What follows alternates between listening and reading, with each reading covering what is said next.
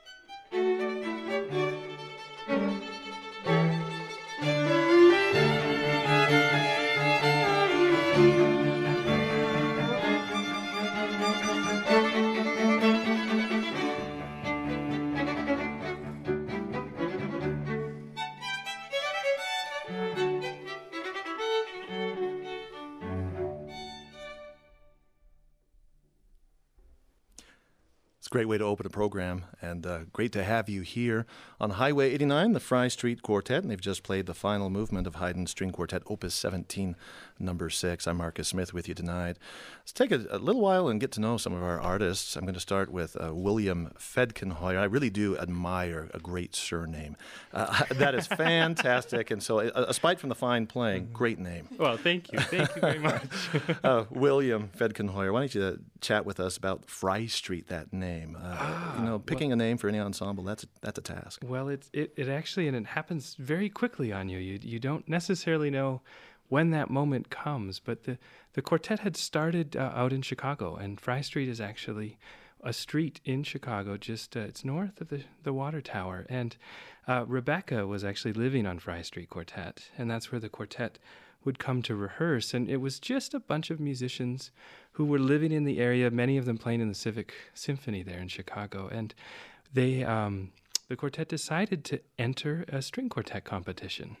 Just a little bit on a whim, but also very serious. So the quartet was trying to figure out how they could start a career. And that in those days, and still today, it is a very valuable way. And on the application, they asked for the name of the string quartet, and had to do it. You had no choice. You needed a name, and of course, a good string quartet leaves everything to the last moment. So I think there was maybe 20 minutes to get that application to the post office, and somebody looked out the window, and of course there was the sign, Fry Street. And at that time, this was an area that was home to a lot of. It was a very depressed neighborhood, so home to a lot of gangs and musicians.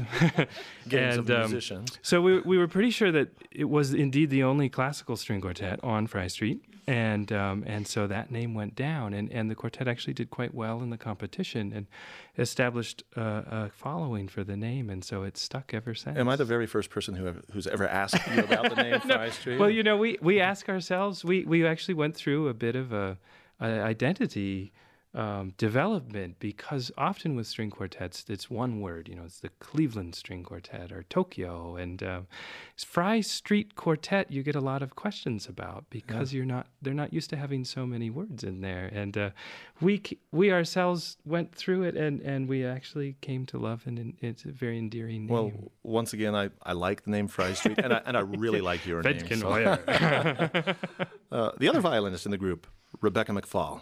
Great to have you with us. To tell us a little bit about how you got started. I understand that way early on in the early history of your collaboration together, you went to the Balkan states. You were something like cultural ambassadors or something? That was our fancy title, yes. We had, shortly after the quartet began, we did a program in Jerusalem that was put on by Isaac Stern and lots of luminaries in the classical music field, basically Isaac and his friends. And it was a prestigious thing to be invited to. And I think there were 10 ensembles from all over the world.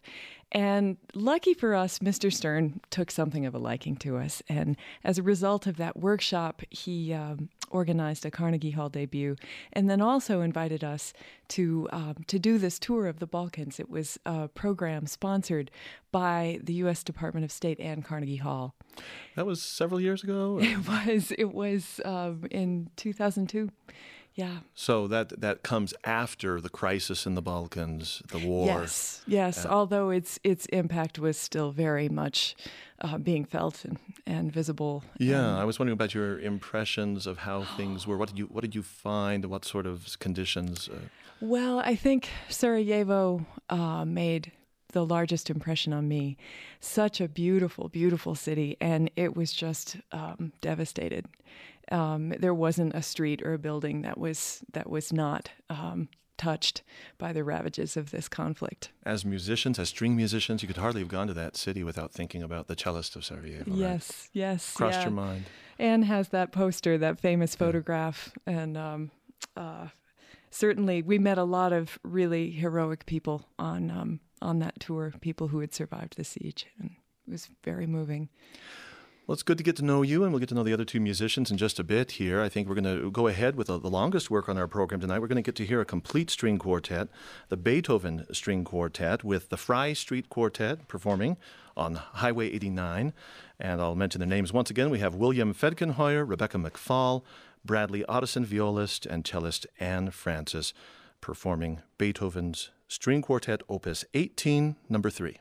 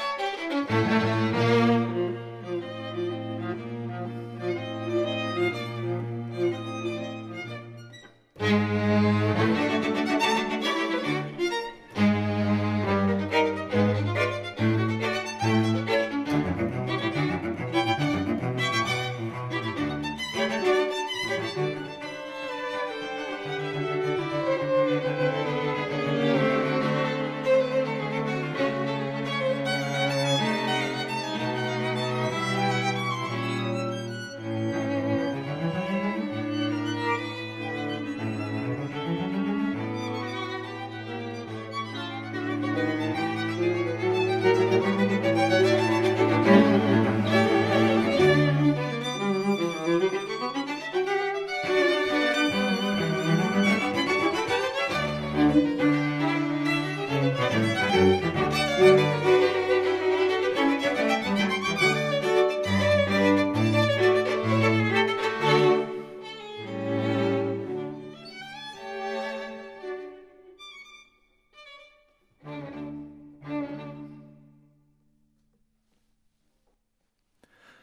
Highway 89, the Fry Street Quartet performing Beethoven's String Quartet Opus 18, number 3.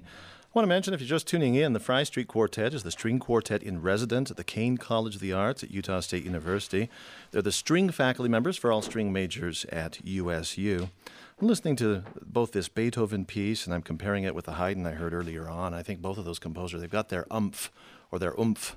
But certainly the Haydn, in my mind, has a little bit more of a prissy oomph compared to the Beethoven, and Beethoven is just your straight oomph. And I'm just, how do you shift gears when you're moving from like that, you got the ornamentation, it's kind of delicate, a little frilly, and then you hit Beethoven. That's a shift, isn't it? Bradley Otteson. Just wait for our next shift. Well, going from Chicago where you got together, coming to Utah, that was a shift too. And so maybe there's a comparison to be made between like Beethoven and Shostakovich, a disparity of experience between those. How do you shift? How do you, even between movements, changing tempos, how do you get set? Well, it takes a certain amount of getting used to, certainly, and just being able to commit fully to what each composer is trying to bring with that piece of music. So do you go through some kind of mental gymnastics? You obviously pause. Yes. And you get set. Yes. And there's this pregnant waiting before you begin. Is that all calculated just to help you? Is it to help the audience or is it to help you? I think it's for both of us. Yeah. Absolutely. And Francis, we are going to hit that Shostakovich. And before we do, tell me, how do you get in that mind frame to move from Beethoven to Shostakovich?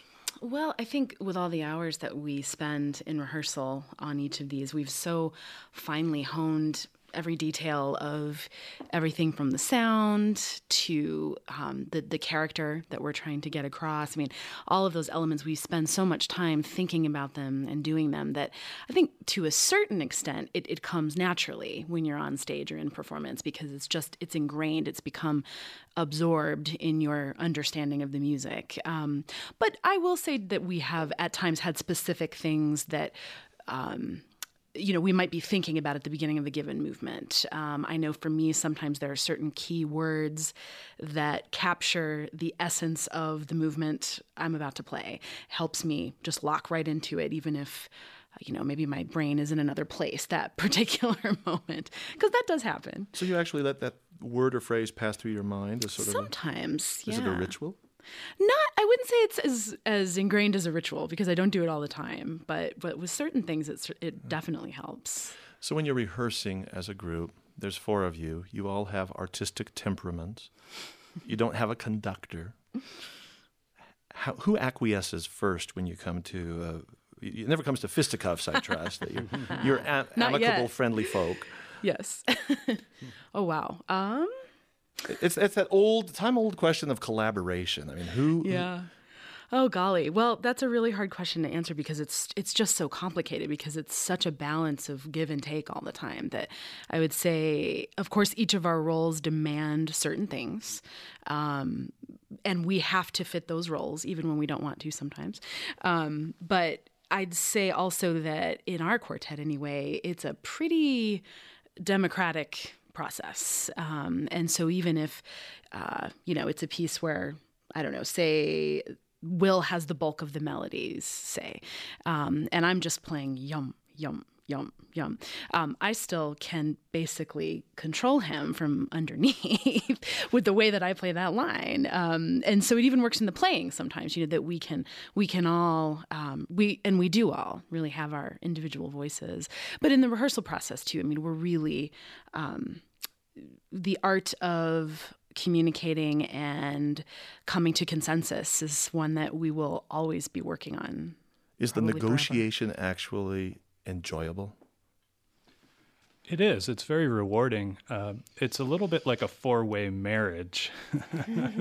You really have to be willing to compromise and willing to see anyone's idea all the way through and do it absolutely and give it your best. Before we make that big shift and hit the Shostakovich, I'm going to give you a little bit more buffer space yet, because in my mind, those are really composers far apart from each other. So just tell us a little bit about yourself and what you do when you're not doing your music. I understand Bradley Otteson, our violist in this group. You got a hobby, collecting LPs? I do, yes. I love records, and I started collecting them when I was a student because I could afford them. You could walk into a dusty record shop and come out with a whole box of really amazing recordings for a few dollars. So that was how I started, and it has such a unique sound, and it's so wonderful to hear string playing and classical music, as well as all kinds of music in that medium. And there's a lot of music at that time you couldn't actually find on CD. These days that's starting to change, and they're beginning to reissue a lot of things, and you can download music online. It's amazing how accessible everything is. But at the time, there was a lot of music that you could actually only find on record, including many of our teachers. Have you plateaued on the number in your collection, or are you just with avarice going forth to find more? I have had a few long-distance moves. so my wife has required me to cap. I have a few hundred records, and that's quite a few hundred pounds also. And now, with all the different mediums there are out there to collect recordings on. I discovered I have this great album, and I discovered I had 4 versions of it.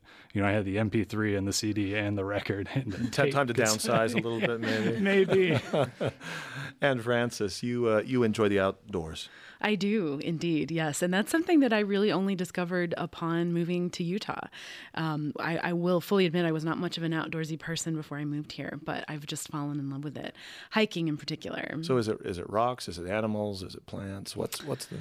Oh gosh, I think it's all of it. Just being in the mountains here it's so inspiring. Name a favorite hike you've had lately or in the last year or two. That's easy. Just a couple weeks ago, we climbed Mount Olympus, and there was still a lot of snow at the top, and so that was a big adventure because we were really slipping and sliding at the top. Also, part of the trail had actually turned into basically a river because the snowmelt was coming so fast.